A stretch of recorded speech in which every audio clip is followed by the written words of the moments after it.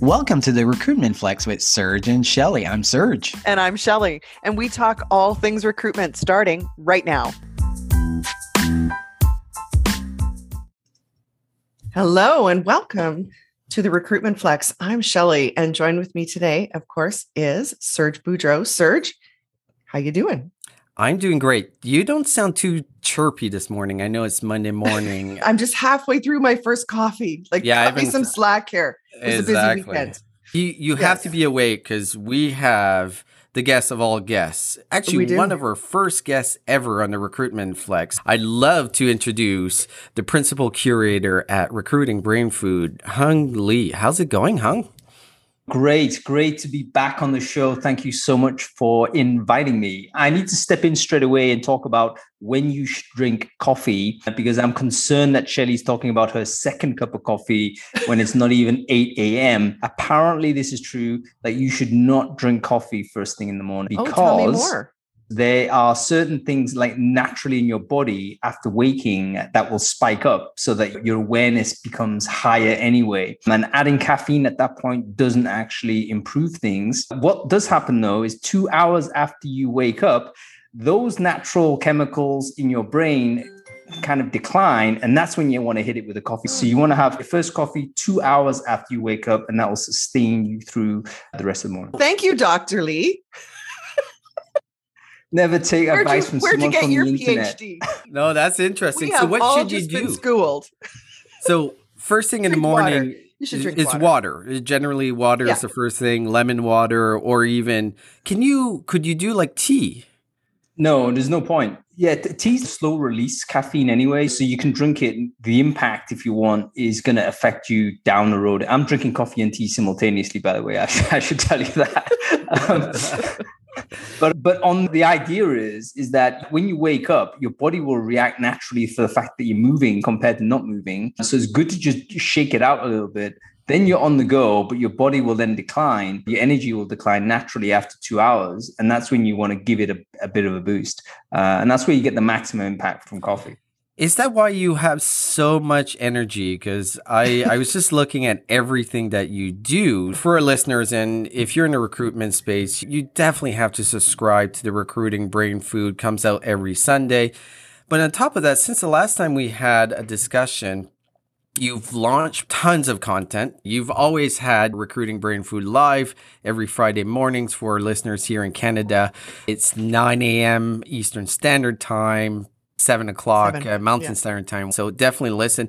So you take that content, you repurpose it as your podcast, which is one of my favorite podcasts I listen to, the tips and tricks of a practitioner. Mm-hmm. But then you release This Week in Recruitment, which is a very similar newsletter, obviously a different approach, but comes out on Monday on a different platform. You've always had all these tools like the Brainfood Hall of Fame, the Brainfood Larder, which I'm a massive fan of. Then you just release the Brainfood job board. We were just talking before you joined us, and myself and Shelley were saying like $500 was your initial price for a job posting. I thought it was too high. Shelley thought it was well worth the value. So let's start with your job board, and we'll go into the other elements of the Recruiting Brainfood. Tell me a little bit why you thought launching a job board was a good idea.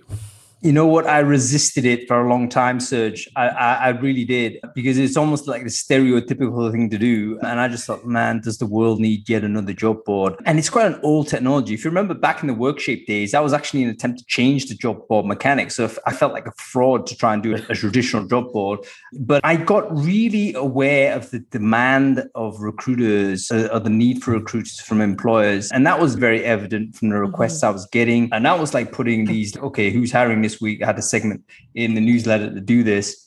There were hundreds of jobs every week, hundreds every week, to the point where I just got tired of cutting and pasting these jobs in. There was actually a friend of mine said, Hung, you know what? I just eyes glazed over when I was scrolling through this list of jobs. That's what he said. And that just really pushed me over the edge, because I thought, you know what? There's just so much demand right now that it's actually causing people's eyes to glaze over. Like they can't process that amount. And that's just me, right? That's just me doing this, which is a minute amount of the overall size of the market. So the amount of recruiting jobs out there is just massive.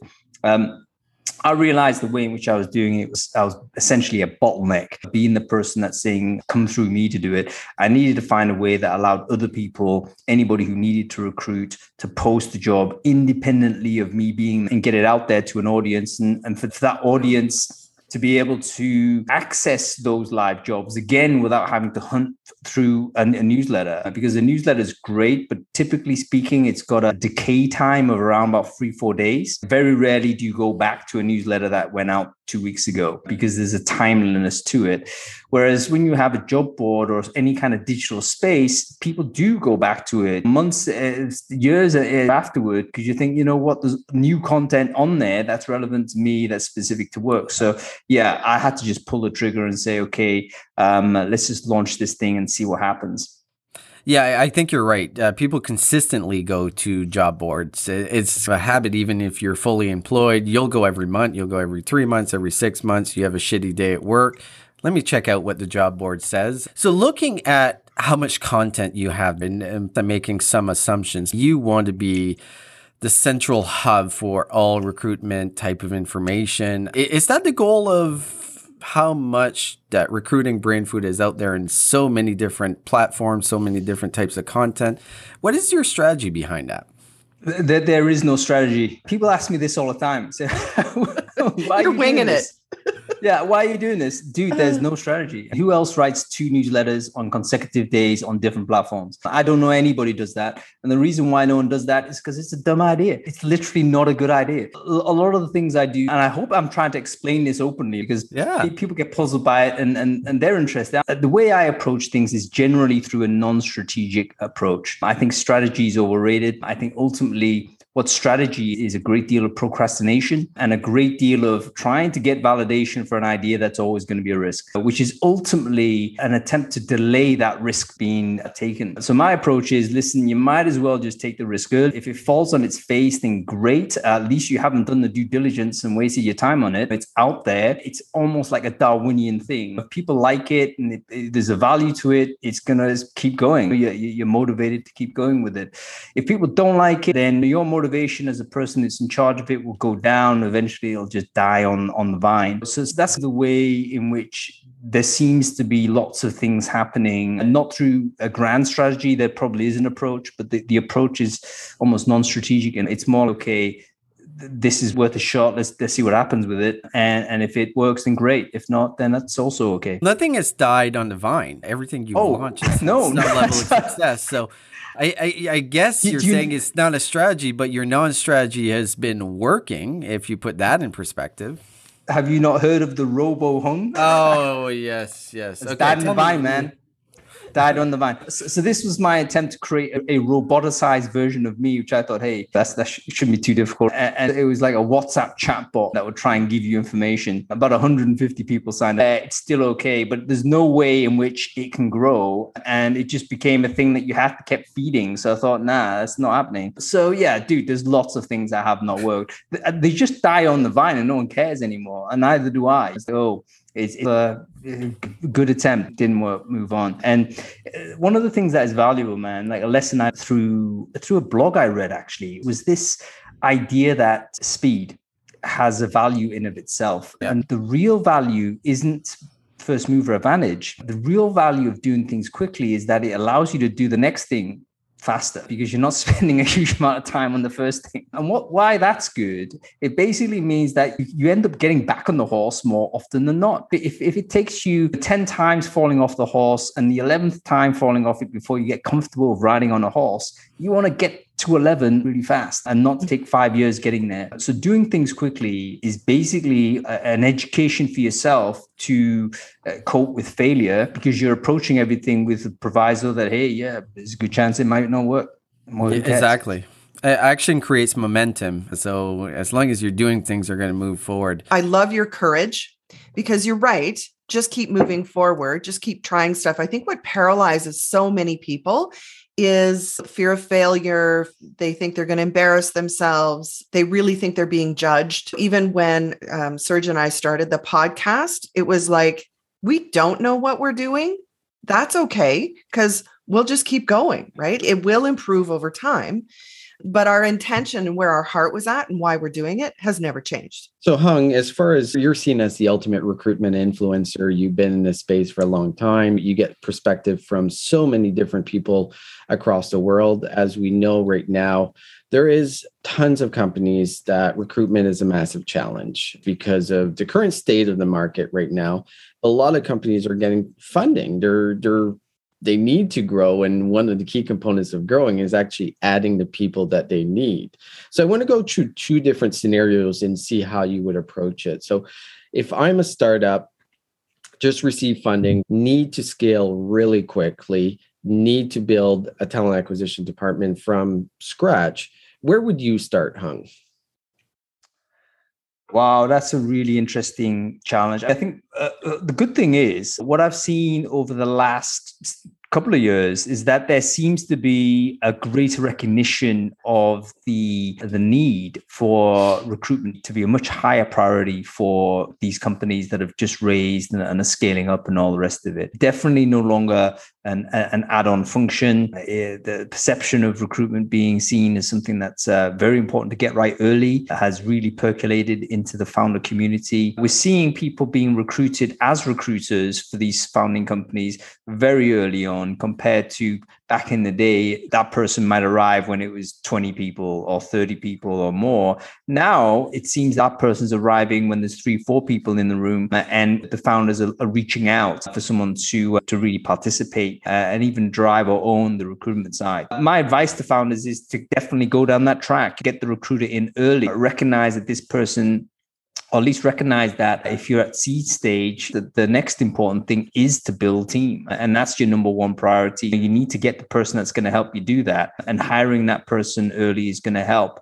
You take the weight of everything else. Another aspect of this, obviously, is the need also to really put the right infrastructure in place at an early stage. Tech people talk a lot about having a technical debt, for instance, the idea that, if you build something early and you haven't thought about what it might look like when you're up to scaling, you've got all these problems, you've got to have to scrap things, or you have to do things from scratch. It'd be very difficult to unpick. You know what? Recruiting is the same. You can put all kinds of cultural debt into your process that then takes someone to come in and have to rework everything. And it's a hugely painful thing because you've got efficient at a bad process by not having that person there. I think to get some help early, I think makes sense. I think the choices for a founder, let's say they've got co-founders, have got a few people around them, but maybe they're under 10 people. The choices they have is either you fully commit to someone to bring in full time, or maybe they march in one of these mini RPO type businesses that can be a TA function out of a box and get them up to 50 people before they hire a full-time person to take that over. I'm seeing the latter option more and more. We've seen a real flowering of these companies that are coming in and providing these very clean solutions, I think, that can get a company from 10 to 50 without needing for the founders to overly commit to somebody who they may not know, or they may not know how to judge. Like a lot of people are not familiar with recruiters. If you're a person that's an engineer, a founder, you've gone down a different track, perhaps, you may not have a huge network of recruiters, in which case, how are you supposed to know which is the right person for you in the stage that you're at? It might be a safer play to bring in a business that can help you scale a little bit, and then use that knowledge and use their knowledge to help you hire your first full-time person.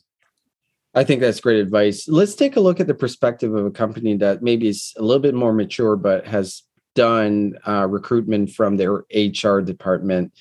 What do you think are the trigger points that you should move talent acquisition into its own department? Is there particular trigger points that you feel would make that case?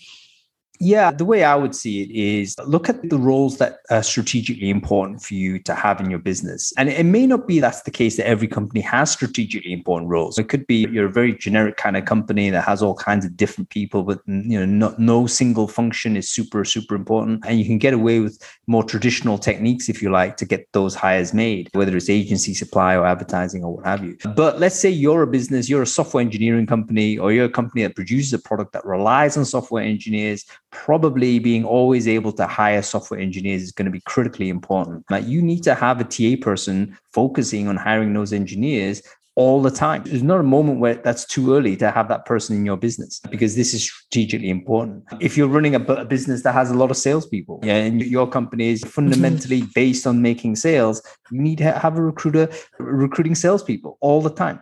So I would say what companies should be doing is identify those roles which are strategically important. Some people might call them evergreen roles, like you're always going to want to speak to somebody who does this because this is so important for us in the business.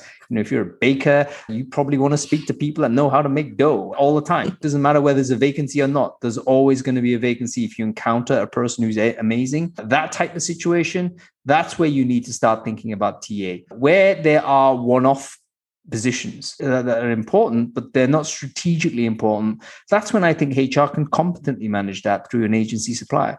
There's certain roles out there that are almost never evergreen. A company never hires two CFOs. If you did have two CFOs, you probably got a massive problem. So you don't need to build any strategic capacity to hire that person. That's an agency. That's a headhunter. Go ahead and do that. So almost divide the roles that you have in your business, or when you're doing workforce planning, divide the roles that you have. What are the ones that are strategically significant for us? That's TA. What are the ones that we need them, but we don't need to necessarily build strategic capacity there? That's more or less HR deals with that. So say you're establishing a TA function from scratch. How early in the process would you look at technology, even basic technology like an ATS? Is that one of the first things you should look at? Honestly, I don't know. I guess it's depending on how greenfield the situation is. Let's say you go in and it is a complete greenfield site where you've walked in, literally the founders are doing it off their email or something. Then you need to get yourself a system ASAP to help improve these kind of jerry-rig processes or jerry-rig systems that they have, because that simply isn't going to work and probably is not compliant. You're probably breaking a bunch of rules by doing that. So yes, you need to do that as a professional responsibility. Most other circumstances, though, you might be inheriting stuff. There may be an existing ATS in there, or there may be existing systems and whatnot. And I know the temptation might be, let's clean slate everything and strip it all out and what have you. But that's actually a decision you need to make fully within context of the business. You can't march into that situation predetermined to implement this software without understanding why the existing software was in there, who uses it, what the degree of usage is, and so on and so forth. What you don't want is to basically be presumptive with what is good, because what worked for you in your last business may not be the right thing for this business, particularly based on the degree of interaction other stakeholders might have on the current systems that are there. I recall a personal example. There was I went to one company. I was head of talent for this company, and they were very committed to a very strange bit of software, which I absolutely hated. It was like they were all engineers. I was the first recruiter in there, so they used like a project management software as their ATS, and I was like, oh my goodness, what the heck is this? And I was thinking, you know what? This is like a really non-optimal solution for what I need. And I had an important role to help them get over a certain number. But it was very clear that they were very committed. The founders were very committed to it. They stared at this thing every day. They used it every day. And then I had to recognize if I was to implement something, I would have to resell the idea that they need to change their process. They need to get off this product that they would use anyways as project managers. They would still use this. I would be asking them to use an additional tool to do the activity of recruiting. Probably a better tool in isolation for sure, but it wasn't something that I should implement straight away. I needed to work with their system, understand their process first, and then figure out, okay, how can we optimize it? And is the optimization justified by, bringing in an additional product? That is awesome advice, Hung. How many times do we come charging in and think it's all about me? And that's a really great story too, because I think to dial back and take a look at how, firstly, why are they doing things? Why is it set up this way? Chart it all out before you go charging in there. And one of the things we touched on was just the demand for recruiters. I keep seeing numbers that I've never seen before in my career. Recruiting the people that are going to recruit for you is in itself a challenge. And one of the things we talk about is most recruiters don't have a degree in recruiting. I think we all agree on that. So that means at some point, somebody took a chance on us and saw some skills or talents in us that transitioned. So In your experience, what are some of the things you would recommend if leaders are going to hire somebody who's not currently a recruiter and reskill them? Where do you see the transfer of skills? Yeah, I think this is interesting. It's possible to roll out a cliched answer and say, you know what, go to, a state agency or something, go to, software sales. That's very transferable in terms of skill set, or even, pick someone out of HR that has a little bit of fire or a little bit of tenacity or whatnot. But then you look at the personalities and traits of successful recruiters, and then you find out that it's actually very diverse. And it seems that there's all kinds of different personality types that can succeed in this job. What our approach should be when we're finding new people, is there a template that we can go at? Or are there sets of behaviors that you think, are universal and do make sense for this position? I think it's going to be a great deal about your ability to support someone in that transition phase. I think that's probably a critical moment. And it's a short transition phase, by the way. This is not like training a rocket scientist. I think a smart person could be a competent recruiter probably in a couple of weeks. So you could get this person productive in some way in a short time frame, by no means fully rounded, but they could certainly be able to do a competent job. The bigger the company, the more support that you might be able to give to this person. If you have a TA function that already has some experienced people around, that would certainly make it easier for you to onboard and bring in new folks. If you're like skinny and there's you're one or two people only in the TA team, probably not the smartest thing to try and hire someone who doesn't know at all the process. But absolutely, if you're of a decent size TA department, 10, 15 people, maybe that's what you should be doing. You're going to get someone who is going to be probably less demanding in terms of their comp requirements. They're going to be less overly recruited by other people, and they may be just very interested in a shot. I should caveat all of this, by the way, by saying there is this dimension of distributed working, on-premise working, because a great deal of the smoothness of transitioning from one career path to the next has historically been through being osmotic information. I'm glad you transfer. brought that up. Yeah. Like just sitting next to people, listening in and observing all of these things can really help accelerate that path. But if you're remote, I think that doing a transition hire is going to be tougher.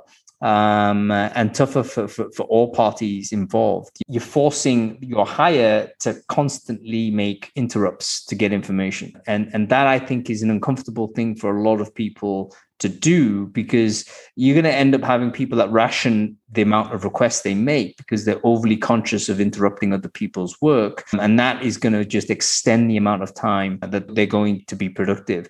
So I think perhaps it does require a setup that was a little bit pre-COVID. If we're now in this state where it's remote or it's hybrid or we're not sure what it is, we're gonna have to invest more in the cross-train and onboard than we have ever done before. So that really is something we need to think about, because as recruitment leaders, we need to think about that whole transfer of knowledge. And when organizations are looking to identify who's going to lead the function, I don't think anybody's got remote onboarding all figured out. I think the tendency is to take someone who is really good at the job technically and move them into a leadership role, because you're not going to take your top recruiter and have them distracted with being now your new recruitment leader. Can you talk a bit about some of the things that do make up a great recruitment leader, whether it be a remote team, an experienced team, but what are some of the elements that really make a great recruitment leader? I'm actually not sure. I'm actually not sure. I wonder whether this shift to remote will fundamentally change what leadership is and what management is to the team based on how they cohere. Like, for instance, back in the before times, let's say, I think it was much more clear how we would describe a leader or a manager of people. This would be someone who would command the attention of the desk. It would typically be someone who had a great deal of functional knowledge, experience, can provide that osmotic information transfer, so to speak, be a source of wisdom, be always there.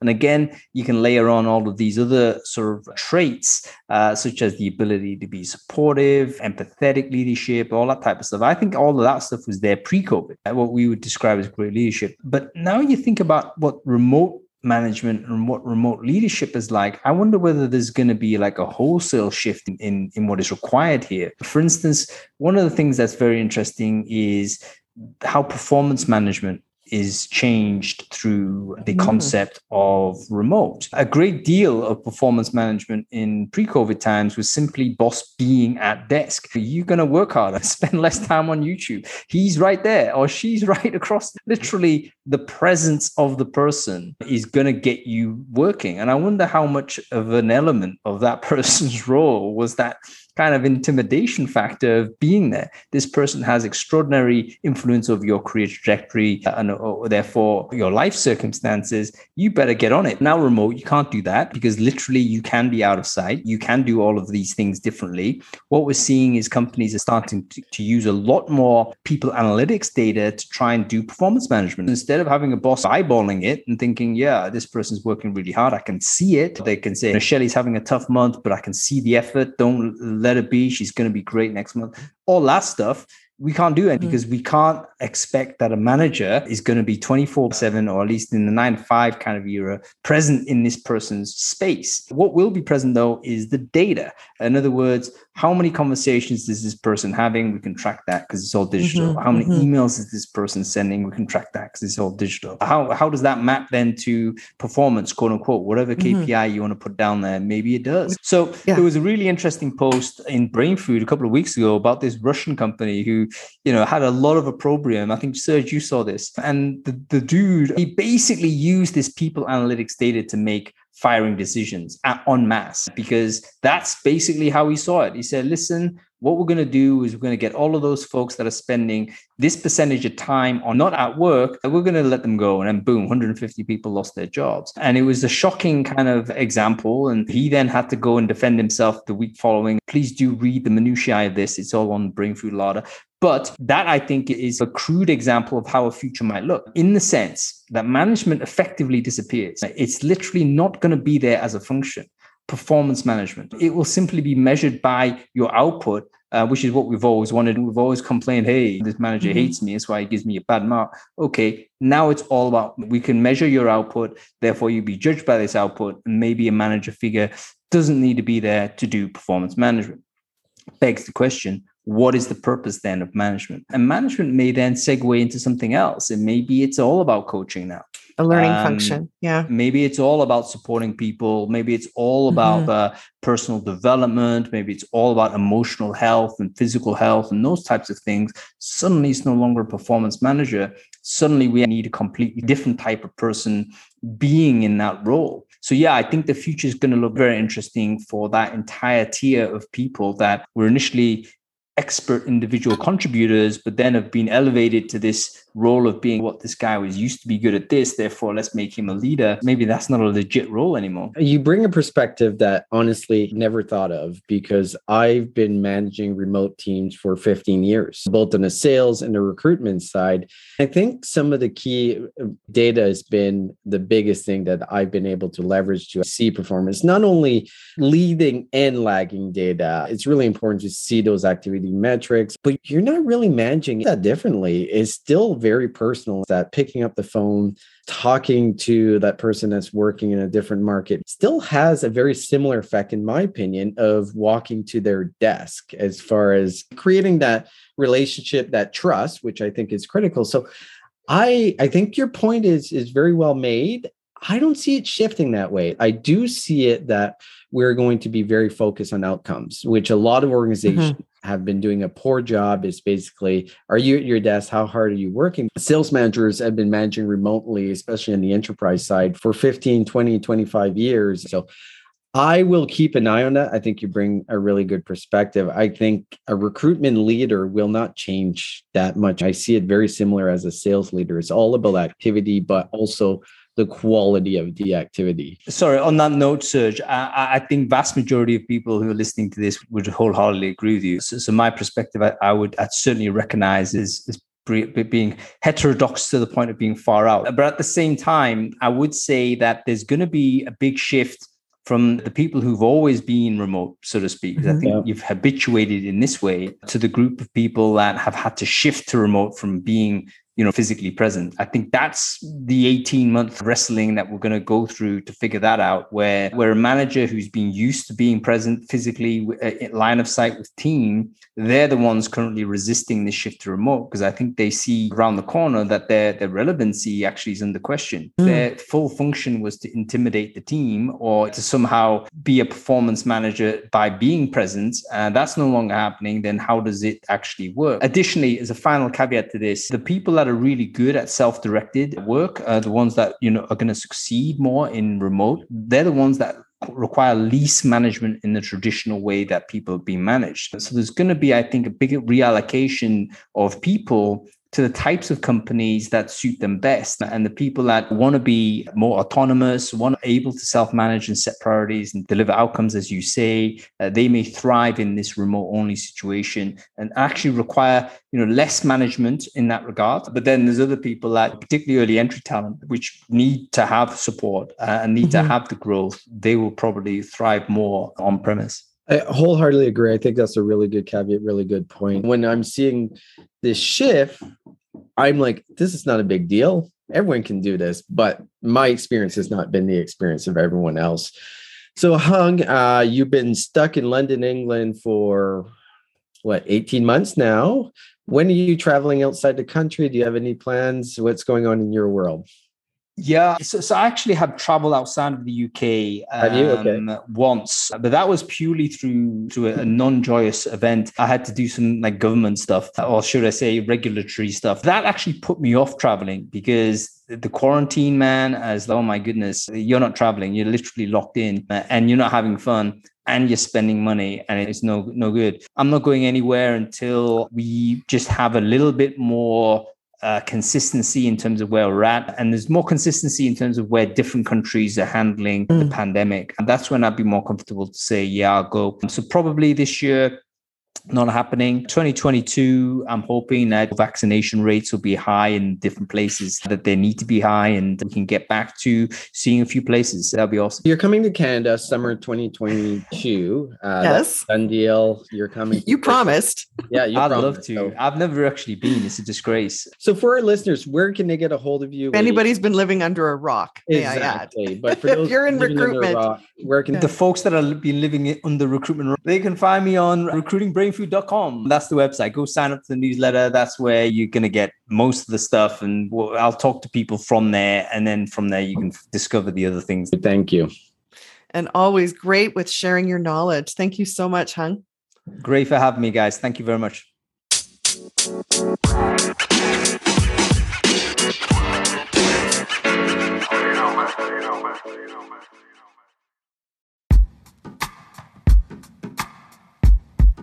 The Jim Stroud Podcast explores the discoveries and trends forming the future of our lives. Brain-to-brain communication, robot bosses, microchip implants for workers, and artificial intelligence replacing human workers are all happening now. If you want to know what's happening next, subscribe now to the Jim Stroud Podcast.